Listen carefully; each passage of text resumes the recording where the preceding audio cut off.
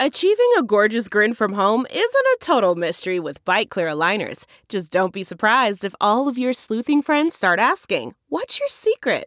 Begin by ordering your at-home impression kit today for only $14.95. Byte Clear aligners are doctor-directed and delivered to your door. Treatment costs thousands less than braces. Plus, they offer flexible financing, accept eligible insurance, and you can pay with your HSA FSA. Get 80% off your impression kit when you use code WONDERY at Byte.com. That's BYTE.com. Start your confidence journey today with Byte. Delve into the shadows of the mind with Sleeping Dogs, a gripping murder mystery starring Academy Award winner Russell Crowe. Now available on digital. Crowe portrays an ex-homicide detective unraveling a brutal murder he can't recall. Uncovering secrets from his past, he learns a chilling truth. It's best to let sleeping dogs lie. Visit sleepingdogsmovie.com/Wondery to watch Sleeping Dogs, now on digital. That's sleepingdogsmovie.com/Wondery. CarMax is putting peace of mind back in car shopping by putting you in the driver's seat to find a ride that's right for you. Because at CarMax, we believe you shouldn't just settle for a car. You should love your car. That's why every car we sell is CarMax certified quality, so you can be sure with upfront pricing that's the same for every customer. So don't settle. Find love at first drive and start shopping now at CarMax.com. CarMax, the way car buying should be. From the Jill Schwartz Memorial Library in the wilds of Connecticut, this is Obscure, the podcast in which I read Jude the Obscure out loud and comment on it as I go. My name is Michael Ian Black, and it's a little chilly in the Jill Schwartz Memorial Library today. And so I have wrapped around my broad and ample shoulders a hand-crocheted red, white, and blue blanket that I've had since childhood. And it is a bit of a comfort to me. It is my comfort blankie. But more than that, it keeps me warm. And the reason I keep it in the Jill Schwartz Memorial Library is because it is so ugly, my wife will not allow me to keep it in our home proper.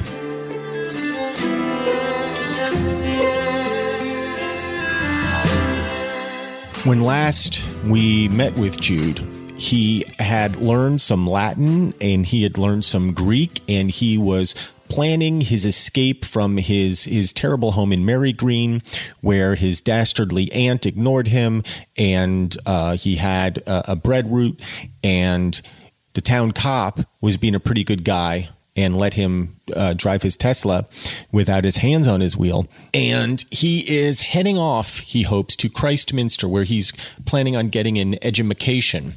But to finance this trip, he has learned some stonemasonry. And so he's now 19 years old. It's chapter 6 of Thomas Hardy's Jude the Obscure. And I just have to say before I begin, like, when I started this book, Jude the Obscure, I thought, this is going to be a slog and terrible and boring, neglecting the fact that this book is considered a classic, so there must be something redeeming about it. And what I've discovered so far that is redeeming about it is that Jude is just you're just rooting for him because his life is such shit.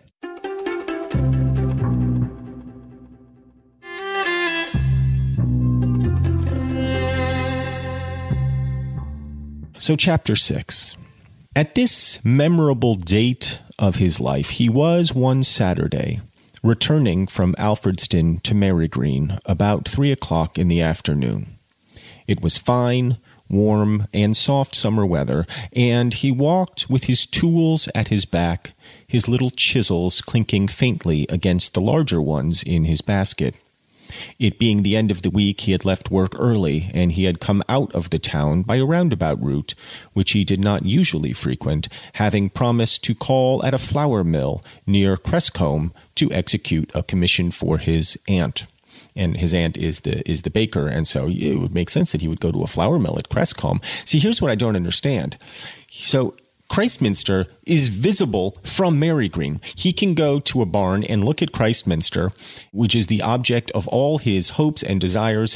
He wants to be a Christian divine, meaning he wants to be some sort of a preacher man, but he's never been. He's never been to Christminster. He's asked all about it. He talks to everybody who's ever been there about it, but he himself has never been. Yet he has no problem going to Alfredston.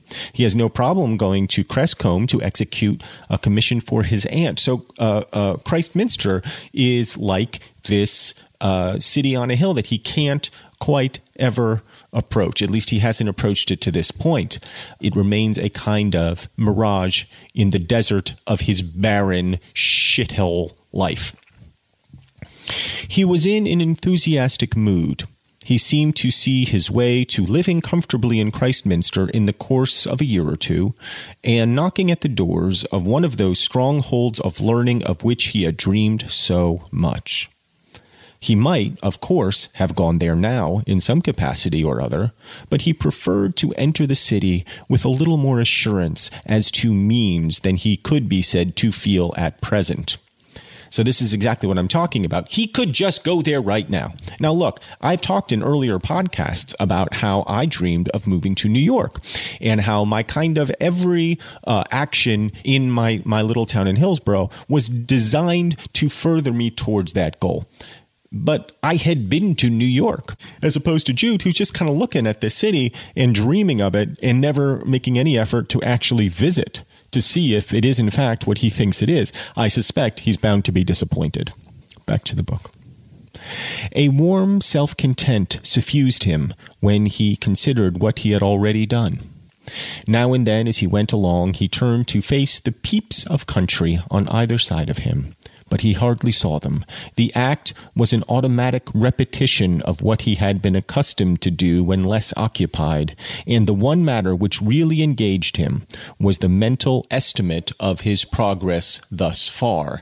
And so he goes on turning in his head the things that he's learned, a little Latin, a little Greek, some Ajax, which is that's like a story, I guess. And, you know, it's like a war story. Hesiod, math, history. And then he goes on. These things are only a beginning, but I shall not make much further advance here from the difficulty of getting books. Hence, I must next concentrate all my energies on settling in Christminster. Once there, I shall so advance, with the assistance I shall there get, that my present knowledge will appear to me but as childish ignorance. I must save money, and I will, and one of those colleges shall open its doors to me, shall welcome whom now it would spurn if I wait 20 years for the welcome. I'll be D.D. before I have done, and those are the initials D.D., and I don't know what that means. Maybe like a doctoral of divinity. I think I just figured that out. Holy shit. And then he continued to dream and thought he might become even a bishop by leading so I know I'm right. DD has to stand for Doctorate of Divinity, because now he's going on to think about being a bishop. And keep in mind, I have never read this book. And you're like, what are you being so self-congratulatory about, Michael? Why are you so proud of yourself for figuring out this simple thing? Because I have so little else in my life to congratulate myself about. Sitting here on the couch with this ratty blanket wrapped around my shoulders in the cold, shivering to death in the library so I can make a fucking podcast. Can't keep a show on the air. Can't keep a goddamn show on the air. So if I take a moment to pat myself on the back because I figured out what DD is, why do you have to sit there in judgment? And why not just say, good job, Michael. We know you needed this. You know what? I did need this. I needed it very badly. I don't know why you would judge me in that manner when all I'm trying to do is read Jude the Obscure for your entertainment. You haven't read Jude the Obscure. I guarantee it, most of you have not read Jude the Obscure. And if you have, you don't remember it. I'm giving you a glimpse into Thomas Hardy that none of you, except for possibly some of you or maybe the majority of you who know more than I do, could possibly have expected when I opened this book. And then you mock me for it. I'm really devastated. I'll go back to the paragraph that I just started. And then he continued to dream and thought he might become even a bishop by leading a pure, energetic, wise Christian life. And what an example he would set. If his income were £5,000 a year, he would give away £4,500 in one form and another and live sumptuously for him on the remainder. Well, on second thoughts, a bishop was absurd. He would draw the line at an archdeacon. Perhaps a man could be as good and as learned and as useful in the capacity of archdeacon as in that of bishop. Yet he thought of the bishop again. Meanwhile, I will read, as soon as I am settled in Christminster, the books I have not been able to get a hold of here. Livy, Tacitus, Herodotus, Aeschylus, Sophocles, Aristophanes. Ha, ha, ha, hoity-toity. Wait. Okay, so somebody else is saying ha ha ha hoity-toity, but I got to go back and read you exactly what just happened. So somebody goes ha ha ha hoity-toity. The sounds were expressed in light voices on the other side of the hedge, but he did not notice them. His thoughts went on. So this is an interesting literary moment actually in the book, because I think this is the first time where we're following Jude, right? And we're following his point of view, and we're seeing all the things that Jude sees. But then there's a kind of off-screen moment where we, the readers, hear something and notice something that Jude himself does not. So to me, that feels like a little bump.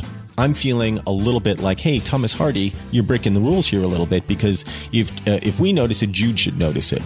But on the other hand, I really like the idea. I would not have liked to have missed ha ha ha hoity-toity.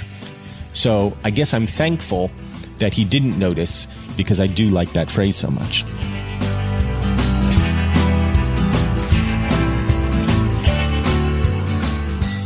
Okay, so back to the book. His thoughts went on, and he's listing all the people he's going to read here again.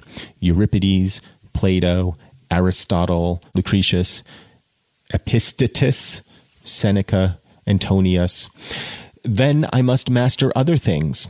The fathers thoroughly, Bede, B-E-D-E, Bede, Bede, and ecclesiastical history generally, a smattering of Hebrew. I only know the letters as yet. Hoity-toity! But I can work hard. So somebody's just going hoity-toity, and Jude is so wrapped up in his own self-congratulation, because although I figured out what DD stands for, Jude is now going over all of his accomplishments, and to be honest, they're far more impressive than mine will ever be. He can now read Latin with a fair amount of fluency. He knows Greek pretty well. He's read many of the classics. He's got a list of the classics he wants to read next. Me, the next thing I want to read is the next Vince Flynn book. Never mind that Vince Flynn is dead. There's still authors writing under his name. If you don't know Vince Flynn, he was a writer who died recently. A young man died of, I think, a prostate cancer or something. But he writes spy thrillers featuring... His main hero is a guy named Mitch Rapp. And I like Mitch Rapp because not only is he a world-class assassin, he's also a world-class triathlete. Hoity-toity, and then it goes. But I can work hard. I have staying power in abundance, thank God. And it is that which tells, yes, Christminster shall be my alma mater, and I'll be her beloved son, in whom she shall be well pleased. In his deep concentration on these transactions of the future, Jude's walk had slackened, and he was now standing quite still, looking at the ground as though the future were thrown thereon by a magic lantern. On a sudden, something smacked him sharply in the ear, and he became aware that a soft, cold substance had been flung at him and had fallen at his feet. A glance told him what it was. a piece of flesh, the characteristic part of a barrow pig, which the countrymen used for greasing their boots, as it was useless for any other purpose. Pigs were rather plentiful hereabout, being bred and fattened in large numbers in central parts of North Wessex. On the other side of the hedge was a stream whence, as he now for the first time realized, had come the slight sounds of voices and laughter that had mingled with his dreams. He mounted the bank and looked over the fence. On the further side of the stream stood a small homestead, having a garden and pigsties attached. In front of it, beside the brook, 3 young women were kneeling, with buckets and platters beside them containing heaps of pigs' chitterlings, which they were washing in the running water. 1 or 2 pairs of eyes slyly glanced up, and perceiving that his attention had at last been attracted, and that he was watching them, they braced themselves for inspection by putting their mouths demurely into shape and recommencing their rinsing operations with assiduity. "Thank you," said Jude severely.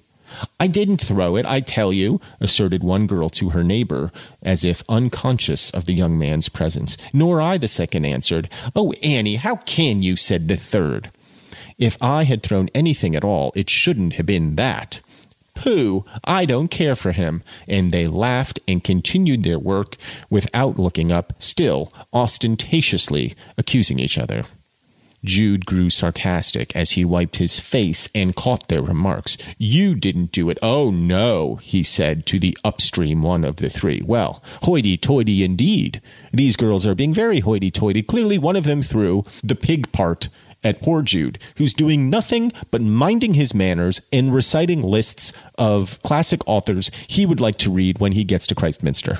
And to be smacked about the face with pig guts, the characteristic part of a barrow pig, fit for only greasing boots in such a manner, I'm sorry, is disgraceful. And these young ladies, washing chitterlings by the brook, should be ashamed of themselves." She whom he addressed was a fine, dark-eyed girl, not exactly handsome, but capable of passing as such at a little distance, despite some coarseness of skin and fiber. She had a round and prominent bosom, full lips, perfect teeth, and the rich complexion of a cochin hen's egg. She was a complete and substantial female animal.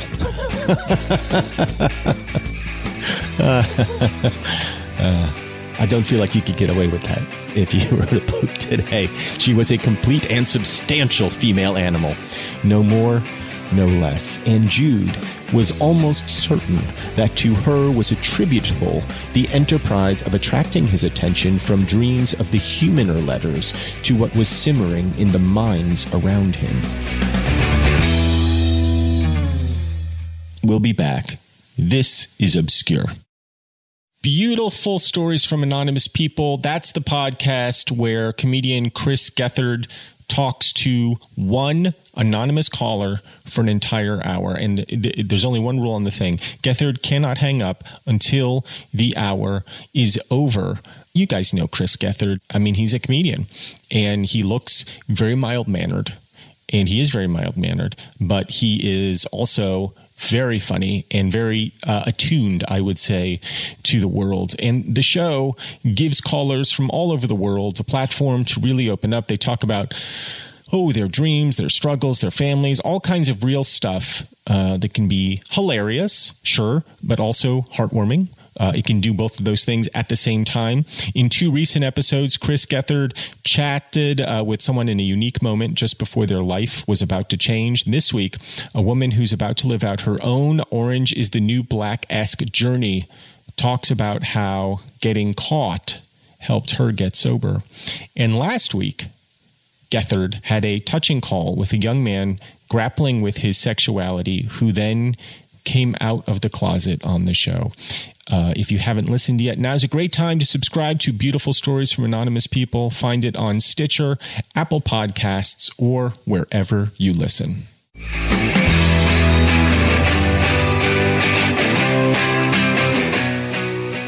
You're listening to Obscure. I'm Michael Ian Black, and this is the podcast where I read Jude the Obscure out loud and comment on it as I go.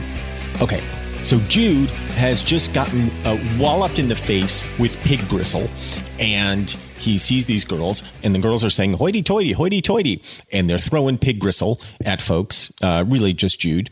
And so Jude says, basically, did you do that? And they say no. And then he goes, oh, you didn't do it. Oh, no, he said to the upstream of one of the three. Then she says, that you'll never be told. She said, deedily. Whoever did it was wasteful of other people's property. Oh, that's nothing. But you want to speak to me, I suppose? Oh, yes, if you like to. Shall I clamber across, or will you come to the plank above here? Perhaps she foresaw an opportunity, for somehow or other, the eyes of the brown girl rested in his own when he had said the words, and there was a momentary flash of intelligence, a dumb announcement of affinity in posse. So she's got like a posse. She's got these two chicks. That's not what it means. Of affinity in posse, between herself and him, which, so far as Jude Fowley was concerned, had no sort of premeditation in it. She saw that he had singled her out from the three, as a woman is singled out in such cases, for no reasoned purpose of further acquaintance, but in commonplace obedience to conjunctive orders from headquarters. And I think we know what headquarters is. I mean, when it comes to the male animal, and as Thomas Hardy has so aptly described her, the complete and substantial female animal, in such cases, we know the orders from headquarters, and we know from whence they emanate and why they emanate. And Jude is 19 years old, and to our knowledge, has never even spoken with a girl other than his own aunt. So let's take a pause for a second here to consider this little game Arabella is playing with Jude, or maybe, perhaps, Jude is playing with Arabella. It has all the classic makings of your classic meet-cute pig guts and all. And you heard me briefly speak with David Cross, the comedian, on an earlier episode, from Arrested Development and Mr. Show and blah, blah, blah. But you may not know that he is married to the accomplished actress and writer Amber Tamblyn, and that it's adorable. And so I had him, I was interviewing him, so I was like, well, why not ask him how they met? Oh, dude, it's a long story. I'll make it quick. We had met each other prior on a handful of occasions at like Golden Globes thing and some upfronts type of thing. Yeah, I don't get invited to those things. You don't need to be or want to be. This is a while ago. And then, hi, how you doing? Bye. And then years later, I was in the East Village, and I had just gotten my dog, Puppy, and I was taking my dog for a walk, and I saw they were shooting a movie across the street from where I lived at the Two Boots on 3rd and A, and I saw that was Amber, who I'd met a couple times, very briefly, and I kind of rapped on the window. They were doing a scene, and I went, hi, whatever, and she made a heart symbol at me, and like, oh, and I just held up my puppy. I was like 10 weeks old at that point, like, gotta walk dog. Right, that's a much better strategy. A puppy. It wasn't a strategy. So much better than pig entrails. Dude, it was not a strategy. I was not ever trying to pick up my wife. Well, why not? Well, you'll see. So I remember I left my number for the producer, one of the PAs who were there on set. And I said, hey, just give this to Amber. And I just said, hey, I live here. I don't know how long you're shooting for. I live here. If you need any tips on where to go, whatever, give me a call. Left my number. That was it. Never heard from her. Turns out she had that was her last scene. She was leaving the next day. Whatever. Didn't think twice about it. Cut to maybe a year and a half later. And I'm on a plane, tiny little 12-seater, 14-seater going from Houston to Shreveport. I was working on a movie. It was a long shoot. I had gone home for 2 weeks. We had a break. I was on my way back. she was on the plane heading to start a movie. I didn't know that it was her. I didn't recognize her. She's sitting across from me. There was a military woman in between us, and she's just staring at me. Like I'll do it now. Obviously, this won't come out on the podcast, but it was just this. Right, and now you're intensely staring at me. You're staring at me like somebody who, like, you have a problem. Has a big problem. Yeah, and I notice it, and I look away, and I kind of give it a minute. I look back, and she's just staring at me, like, what the fuck is with this chick? This goes on for like a couple minutes, and then she's just staring at me. And it finally clicked. I was like, oh my God, Amber Tamblyn. Hi. Oh yeah, David. Hi. Sorry. Yeah. Oh. And then we start talking, and we hit it off immediately to the point where the military woman said, do y'all want me to switch seats? And she ended up sitting next to me for the rest of the flight, which was short. We made fun of the Sky Mall the entire flight. And I had no idea how funny she was. Portia de Rossi had tried to get us together. I'd gone through this tough breakup, and I was back on set, and she's like, a friend of mine, she's great. She's so up your alley, perfect. And, who, what? Amber Tamblyn. No. What is she, a kid? No, thank you. What? And, I just knew her as like the chick from Joan of Arcadia. Like, what? No.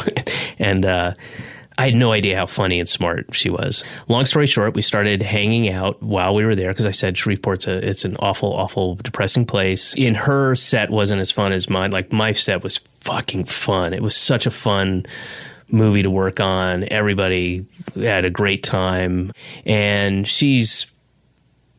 there's clear sexual tension. And I was so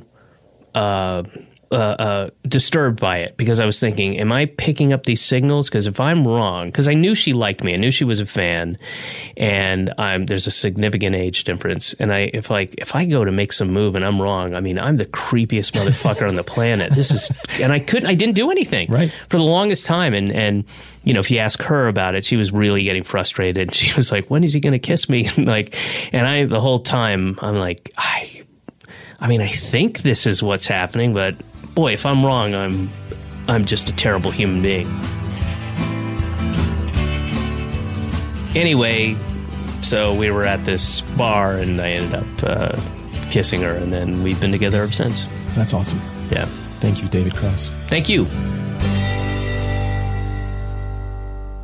Comedian David Cross with his own tale of romance. And so let us return to Jude's. We are in chapter 6. But in commonplace obedience to conjunctive orders from headquarters, unconsciously received by unfortunate men when the last intention of their lives is to be occupied with the feminine. How many times have we heard this story before? The conniving lady sitting by the bank of the river, polishing pig chitterlings, and she happens to espy some handsome fellow muttering in Latin on his way to his future, and thinks to herself, I'm going to entrap this fellow. It is the story of Kanye West singing She Ain't No Gold Digger, or whatever that is. Now I ain't saying she a gold digger, but she ain't messing with no broke niggas. Now I ain't saying she a gold digger, but she ain't messing with no broke niggas. We're going to take another break. Back in a moment here on Obscure. Get down, girl, gon' ahead, get down. Get down, girl, gon' ahead. Let me hear that back. You guys know how much I love science. I mean, that's my thing. You know that's my thing. I mean, I don't know if that's my thing. I'm just saying it. But a quality night's sleep helps you recover from distractions faster, prevents burnout, make better decisions, improves your memory, overall helps you make fewer mistakes. And that's not marketing, guys. That is science. Our sponsor, Leesa, has leveraged 30 years of experience, hundreds of hours of testing, dare I say scientific testing, to develop the perfect mattress for all body shapes and sleeping styles. Their mission to provide a better night's sleep for everybody. And through their 110 program, they donate one mattress for every 10 they sell. That is more than 26,000 mattresses. Leesa strives to leave the world better than they found it. That doesn't stop with mattress donations, together with the Arbor Day Foundation. And again, guys, trees are science, right? Trees are science. Leesa plants one tree for every mattress they sell, and they are committing to planting 1 million trees by 2025. Leesa makes a fine mattress. I know, because I have laid upon them, and I like how they hug my body. Don't miss these summer savings. Get $160 off a Leesa mattress at leesa.com/obscure. That's leesa.com/obscure for $160 off. Leesa, Leesa, a better place to sleep. Hello, you're still with us. This is Obscure. I'm Michael Ian Black. We're in Chapter 6 of Jude the Obscure. Arabella has just shown Jude a little leg, a little pig innard. And I cannot wait to find out how that works for these crazy kids. Springing to her feet, she said, "Bring back what is lying there." Jude was now aware that no message on any matter connected with her father's business had prompted her signal to him. He set down his basket of tools, picked up the scrap of offal, beat a pathway for himself with his stick, and got over the hedge. So she throws a piece of pig guts at him. He's like, "Why did you do that?" She's like, "I didn't do that." He's like, "Come on, don't be like that. You threw pig parts at me." And she's like, "Well, maybe I did. Maybe I didn't. I don't know." And he's like, "You want to talk to me?" And she's like, "Yeah, maybe. But first you have to go pick up that piece of pig shit that I threw at you." And just without even thinking, he's like, "Yeah, okay, I'll do that." Isn't that the way of the man? Isn't that just our way?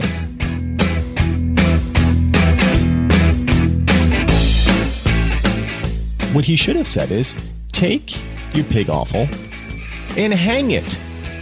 But he picked it up. They walked in parallel lines, one on each bank of the stream, towards the small plank bridge. As the girl drew near to it, she gave, without Jude perceiving it, an adroit little suck to the interior of each of her cheeks in succession, by which curious and original maneuver she brought as by magic upon its smooth and rotund surface a perfect dimple, which she was able to retain there as long as she continued to smile. This production of dimples at will was a not unknown operation which many attempted, but only a few succeeded in accomplishing. So now we understand that this is not only a fine and substantial female animal, she also has a certain amount of talent, and her talent lies in the creation of dimples. And by sucking on the interior of her cheek, she is able to create a perfect little dimple when she smiles, but she must maintain that smile in order for the dimples to remain. And so you see, she is bringing to bear all of her feminine charms to poor Jude Frawley, who to this point had his head occupied in the heavens and now has been brought back down to his baser instincts because of this dimple-making vixen. And we don't know what plans she has in store for Jude, but undoubtedly they are going to curtail his higher education. Friends, I tell you now, if you see dimples on a lady, turn and run the other way, because those dimples are the dimples of Satan himself. Bedimpled Satan, bedimpled Beelzebub, trying to steer you away from the path of the righteous.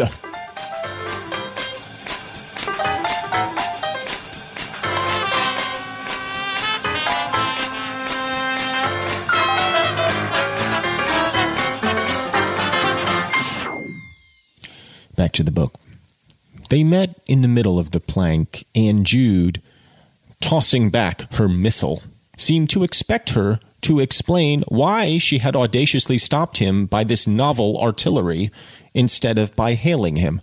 But she, slyly looking in another direction, swayed herself backwards and forwards on her hand as it clutched the rail of the bridge, till, moved by amatory curiosity, she turned her eyes critically upon him.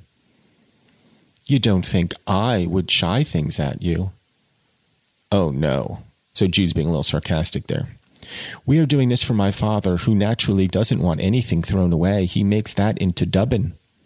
She nodded towards the fragment on the grass. "What made either of the others throw it, I wonder?" Jude asked, politely accepting her assertion, though he had very large doubts to its truth. "As do I, Jude. As do I. I strongly suspect this maiden be telling a falsehood with her dimples and all." "Impudence. Don't tell folk it was I, mind." "How can I? I don't know your name." "Oh, shit." He's basically like, "I can't call you. I don't got your digits." No. Shall I tell it to you?" "Do." "Arabella Dawn. I'm living here. I must have known it if I had often come this way, but I mostly go straight along the high road." And now, she's really now this next line, she's really gonna seduce him. Listen to this. "My father is a pig breeder, and these girls are helping me wash the innards for black puddings and such like." Well, friends, I think I should stop there because things are getting a little hot and heavy between Jude and Arabella. Things are progressing at a rate that I did not know Thomas Hardy was quite capable of doing. Things are getting a very hot and heavy as they race along their amorous path. And so let us leave today in the throes of eroticism. Let us leave there contemplating young Jude and young Arabella discussing pig innards along the banks of the river. I will let you take that image with you as you drift off to sleep, and hopefully you will have amorous dreams of your own. And if you do, think of me, and think of Jude, and think of Arabella, and maybe think of Bradley Cooper, or that chick who's playing the new Lara Croft. Think of all of us. And until next time, friends, sweet dreams, and adieu.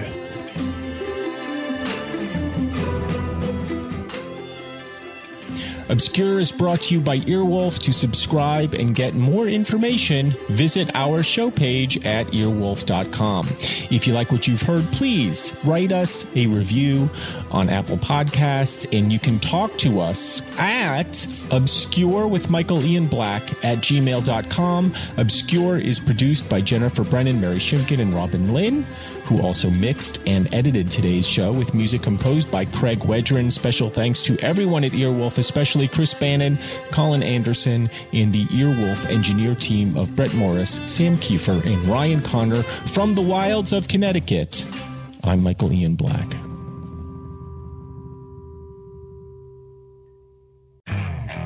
Okay, picture this. It's Friday afternoon when a thought hits you.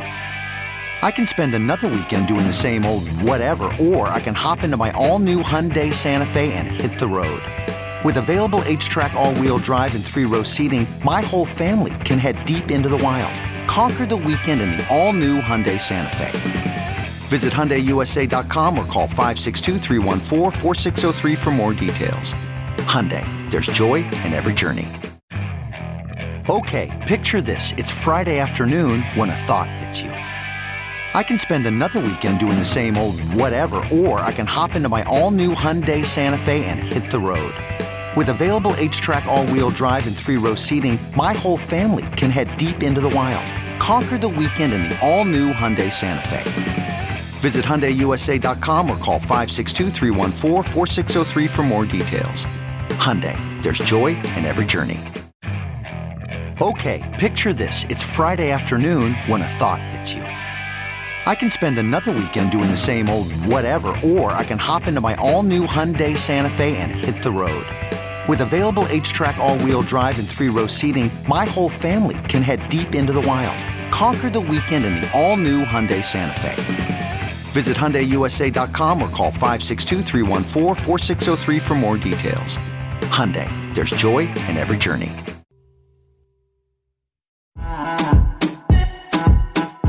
Dale, y'all! This is Tony Rodriguez. This is Carlos Santos. This is Riza Licea. And this is Oscar Montoya. When our powers combine, we are Spanish Aquí Presents. We have a brand new podcast here on Earwolf, bringing you the best of lo mejor of the Latinx comedy. Join us every Tuesday as we chat about what's going on in our lives, Latinx culture, and ¿qué es lo que? Lo que nos está picando. Lo que te pica. Don't worry, we'll tell you what that means if you listen. We'll also be joined by a new guest every single week. We'll get to know a little bit more about their lives. Every single week. And then we'll make them sit back and watch us improvise their lives right back to them. Improvisation. Spanish Aquí Presents premieres July 16th. Subscribe now in Stitcher, Apple Podcasts, or wherever you listen. O donde sea. Spanish Aquí Presents.